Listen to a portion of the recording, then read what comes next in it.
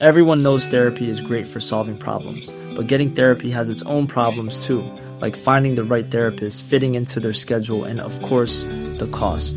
Well, BetterHelp can solve those problems. It's totally online and built around your schedule. It's surprisingly affordable too. Connect with a credentialed therapist by phone, video, or online chat, all from the comfort of your home. Visit BetterHelp.com to learn more and save 10% on your first month. That's BetterHelp, H-E-L-P. Do you know a student getting ready to go to college? Or are you looking at going back to school yourself? The Woodward Hines Education Foundation and the Get to College program help more Mississippians get to and through college to get certificates and degrees that lead to meaningful employment. They offer free college planning advice, including hands-on FAFSA completion assistance through in-person or virtual appointments. Visit gettocollege.org to learn more.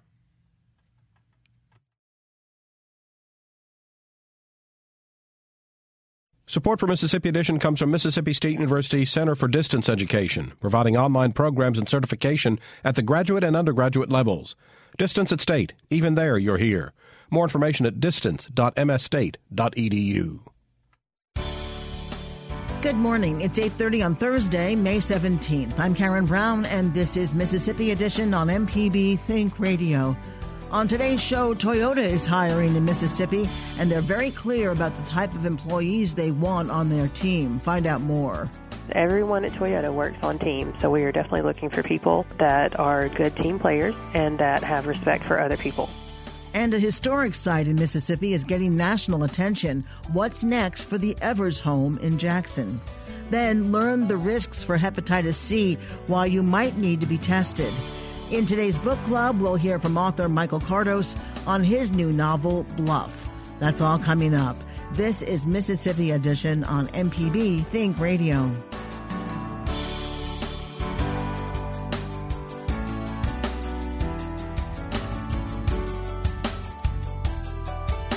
Toyota is in the process of hiring 400 team members to begin manufacturing Corollas at its Blue Springs plant.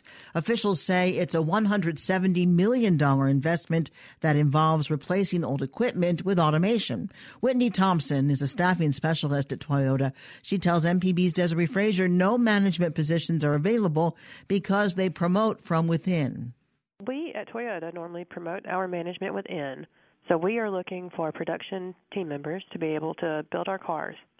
And what are the qualifications? What are you looking for from the people that you hire? The biggest thing that we are looking for is a good work ethic. We want people who are willing to show up every day on time and be able to work with a smile. Tell us, what is the process of becoming hired by Toyota?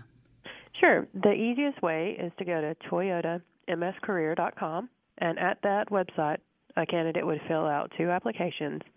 One would be for resourcemfg.com, who is the one that will be doing the hiring for these positions. And then once that application is complete, they would need to fill out or take our online assessment. What's an online assessment? So it is an assessment that measures the capability that a candidate would have for being successful at Toyota. So are you looking for certain answers to see that they can work with other people well, that they have a personality that is cooperative, more of like a team approach?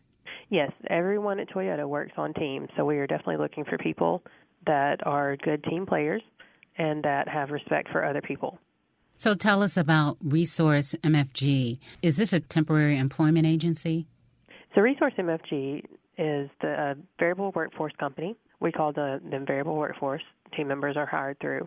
They are working on-site at Toyota every day, but they are considered to be variables with Resource MFG. Does that mean that the bulk of your staff are employees that are hired through this company? No, it is less than 30% of our current workforce here at Toyota that are variables. But if you want to work for Toyota, do you have to go through this process as a Resource MFG employee first? Yes, the only way to be a Toyota production team member is to start with Resource MFG. That is the pool where we pull our candidates from. Is it more like just screening, a way to screen people? It is a good way of seeing how a person will fit in at Toyota before they are hired on full-time. And how long do they work as a Resource MFG employee before they can be considered for full-time with Toyota? There is no set standard for that. It depends on business need.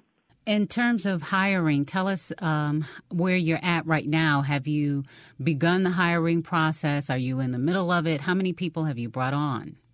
So of the 400, we have made offers to or brought on around 100. And within what span of time?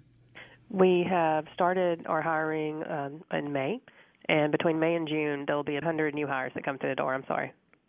How many people do you have to go through to get that 400? To get the 400, we would need to go through around 4,000 applicants based on our traditional pass rates. 4,000 applicants? Yes. We have about 10% of every 100 applicants will actually make it to Toyota. They might say, ooh, you're real picky. Well, we definitely want the best of the best. Is there a number of people involved in the process of hiring? There are several different steps for it, and so there will be different places do different things for the assessment and our interview and the drug screens. So you have a drug screening, you have the online assessments. What else is involved?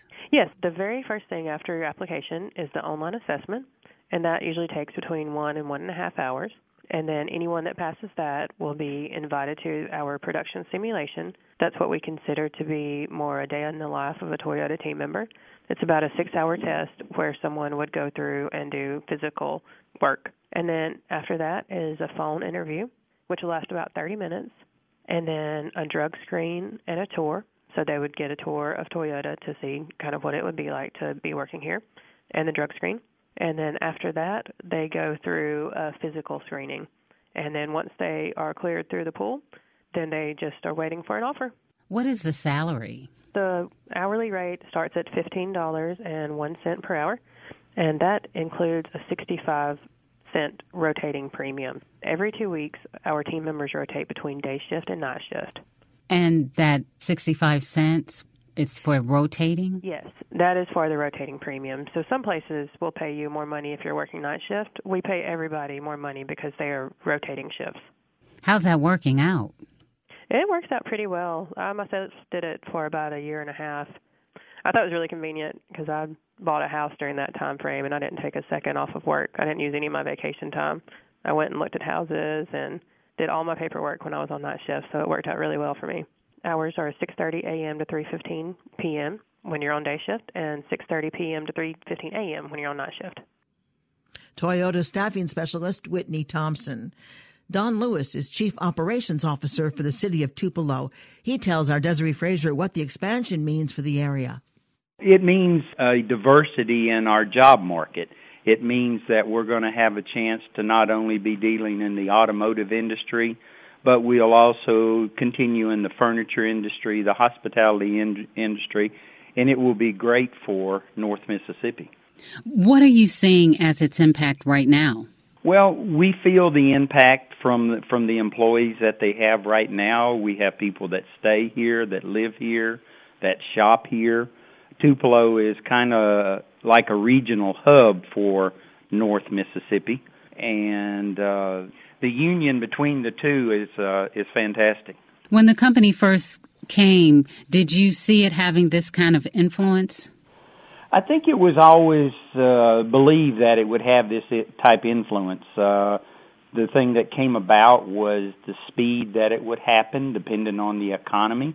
How long would it take for you to feel the impact of an expansion? And going on just a little over 10 years now, so I think everything's on course for what they had planned. Well, Don Lewis with the City of Tupelo, thank you so much for speaking with us. You're welcome. Thank you. More information is available at toyotamscareer.com. Coming up, a historic site in Mississippi is getting national attention. What's next for the Evers home? This is Mississippi Edition on MPB Think Radio. I'm Jeremy Hobson. Residents in the small English town of Windsor are getting ready for this weekend's royal wedding between Prince Harry and Meghan Markle. Probably there will be more in the shops because people are coming from all over the world. And people like to buy something. If they've been to a royal wedding, it's something to look at and remember them by. A royal wedding preview. Yes, we're going there. Next time on Here and Now. Today at noon on MPB Think Radio.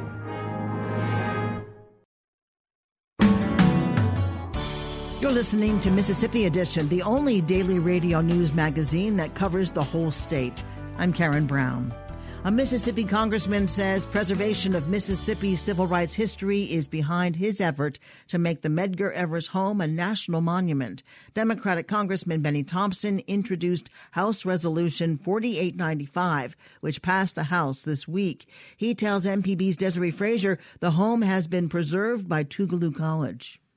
You know, I was on the Tougaloo College Board of Trustees when Mrs. Evers discussed and ultimately gave Tougaloo the custody of the home for preservation purposes, and obviously Tougaloo, with its long-term mission to civil rights and other things, gladly accepted it.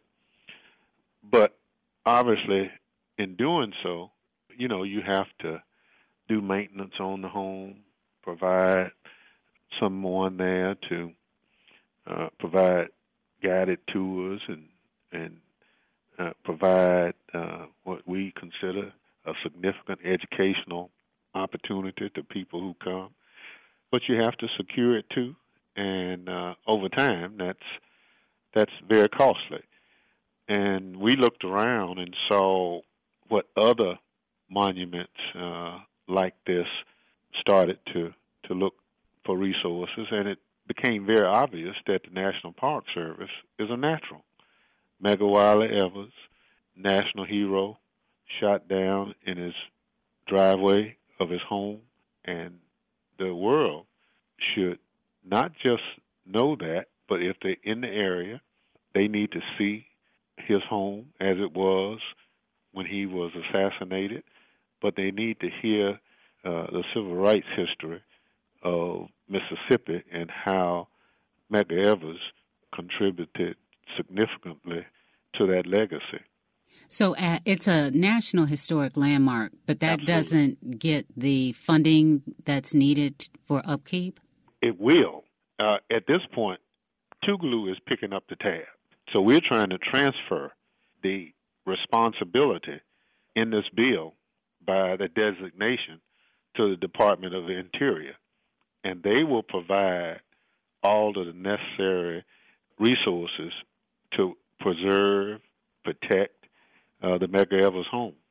Why do this when the National Park Service is doing a study? They've got that house on their list, and they're looking at other civil rights sites to recommend. Yeah. Well, it's a study, you know, and that's one way of getting it done, but there's no guarantee at the end of the study it will get adopted.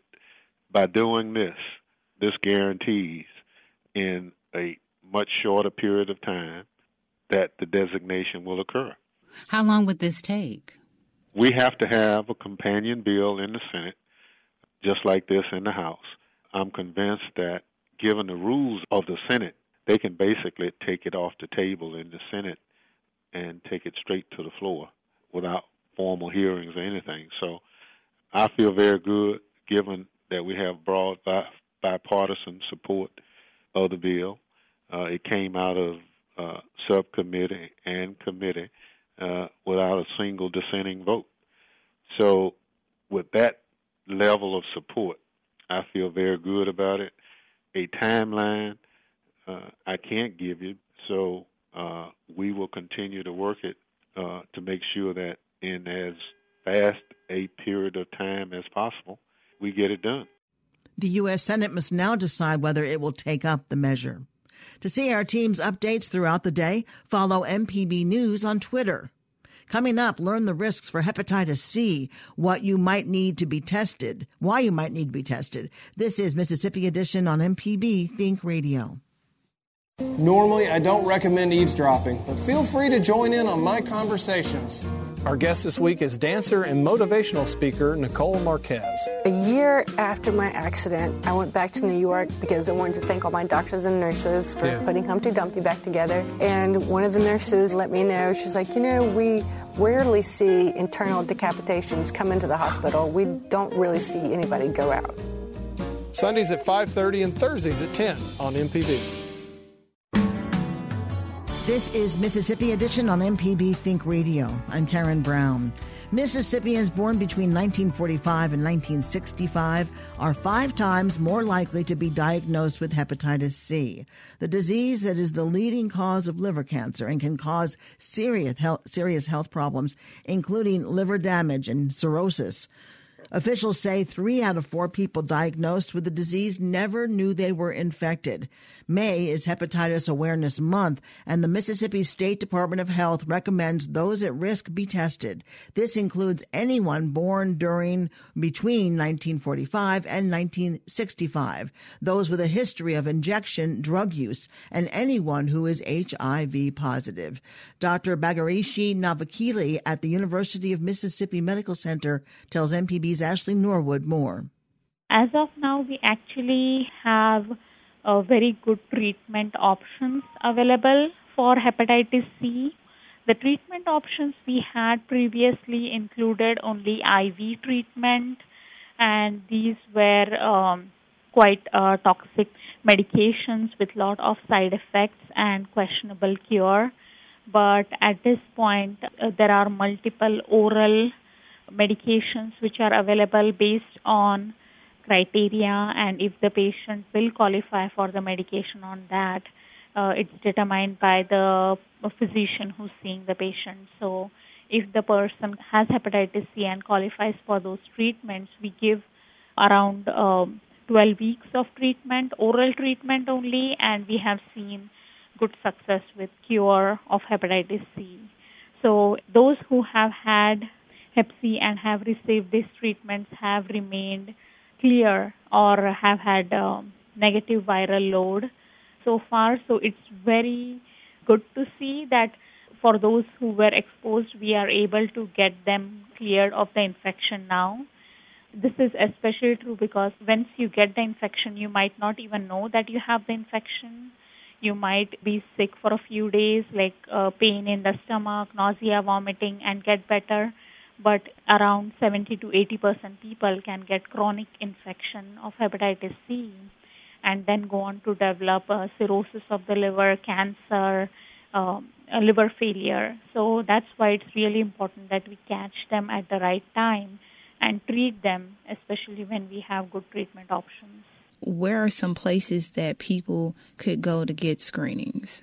It's extremely important that if the person fits the criteria for getting checked for hepatitis C, then they should get tested for hepatitis C, because early identification and treatment will be helpful to prevent any long-term damage to the liver, and they can get themselves checked. Health department can perform this checkup. The routine, their local provider, a primary care provider, should be able to as well check them for hepatitis C.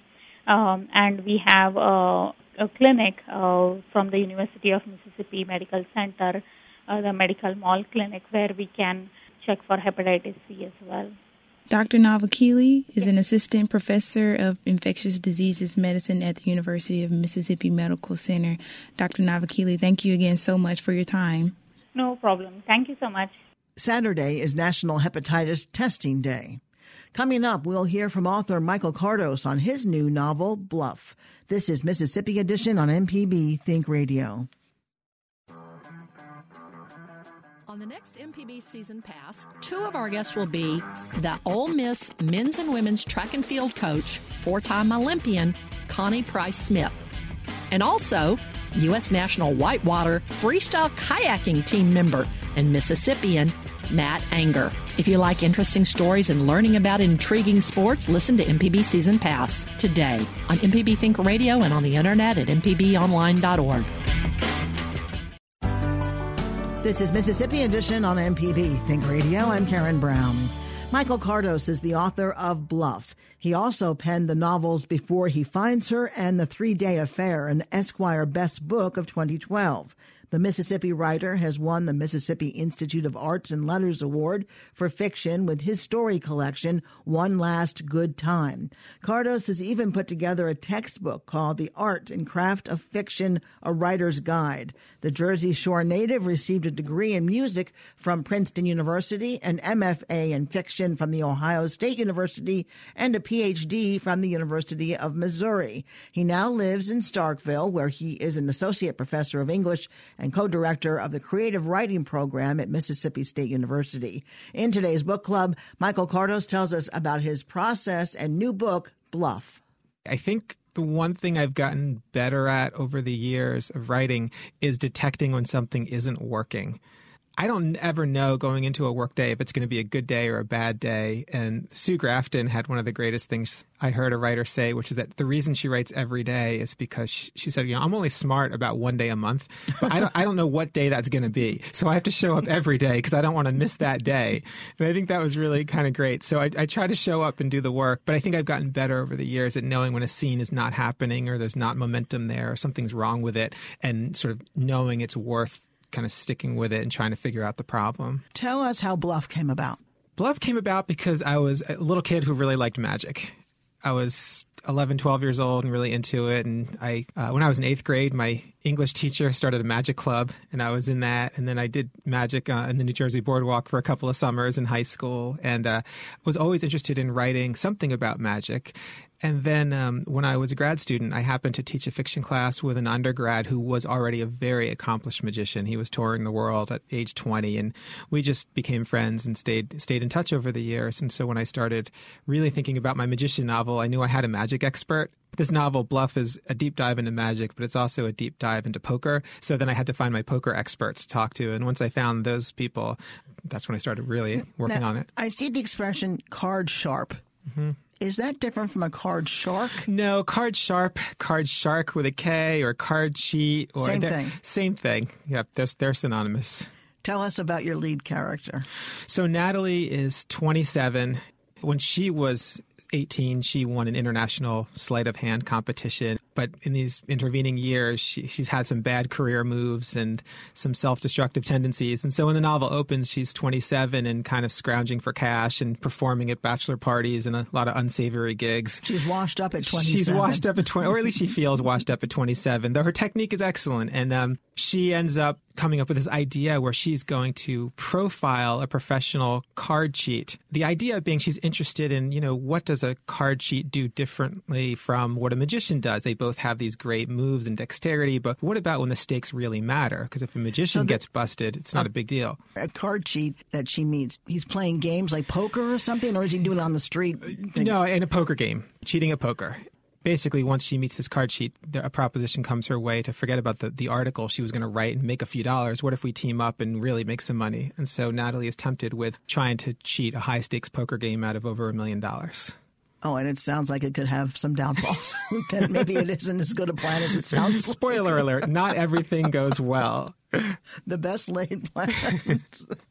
Is it a thriller? Would you call it a thriller? I have no idea what it is. I feel like all of my novels, I just write to be novels. I write what seems interesting to me, and sometimes they're marketed as thrillers or suspense or mystery, or I think if you squash all that together, that seems about right. It is about con artists and cheating and poker and magic, and so there are some fun twists so that the form of the book kind of has to do with the subject matter. What's coming up? Have you started your next book?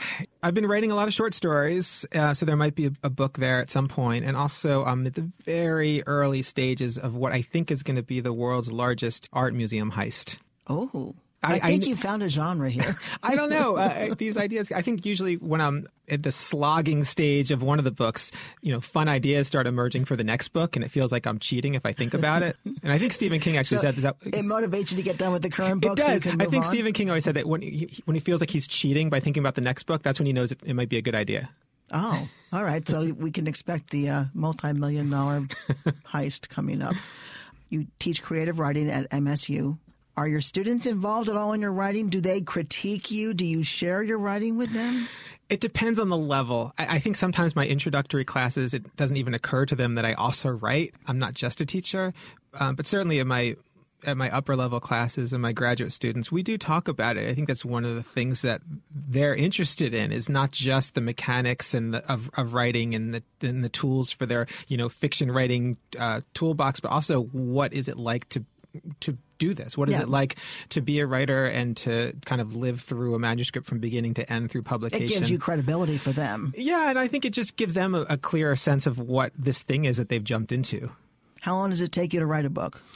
So far, it takes like 15 to 20 years of stewing in my brain and then about 3 years to actually write the book. So you were 7 when you got the idea for Bluff. Michael Kardos is the author of Bluff, and I thank you so much for coming in, Michael. Okay, thanks so much. Hear this conversation again whenever you want by subscribing to our podcast. Just search for Mississippi Edition on iTunes, Google Play, Stitcher, or your favorite podcasting app. Listen tomorrow at 8:30 for the next Mississippi Edition. Support for Mississippi Edition comes from Mississippi State University Center for Distance Education, providing online programs and certification at the graduate and undergraduate levels. Distance at State. Even there, you're here. More information at distance.msstate.edu.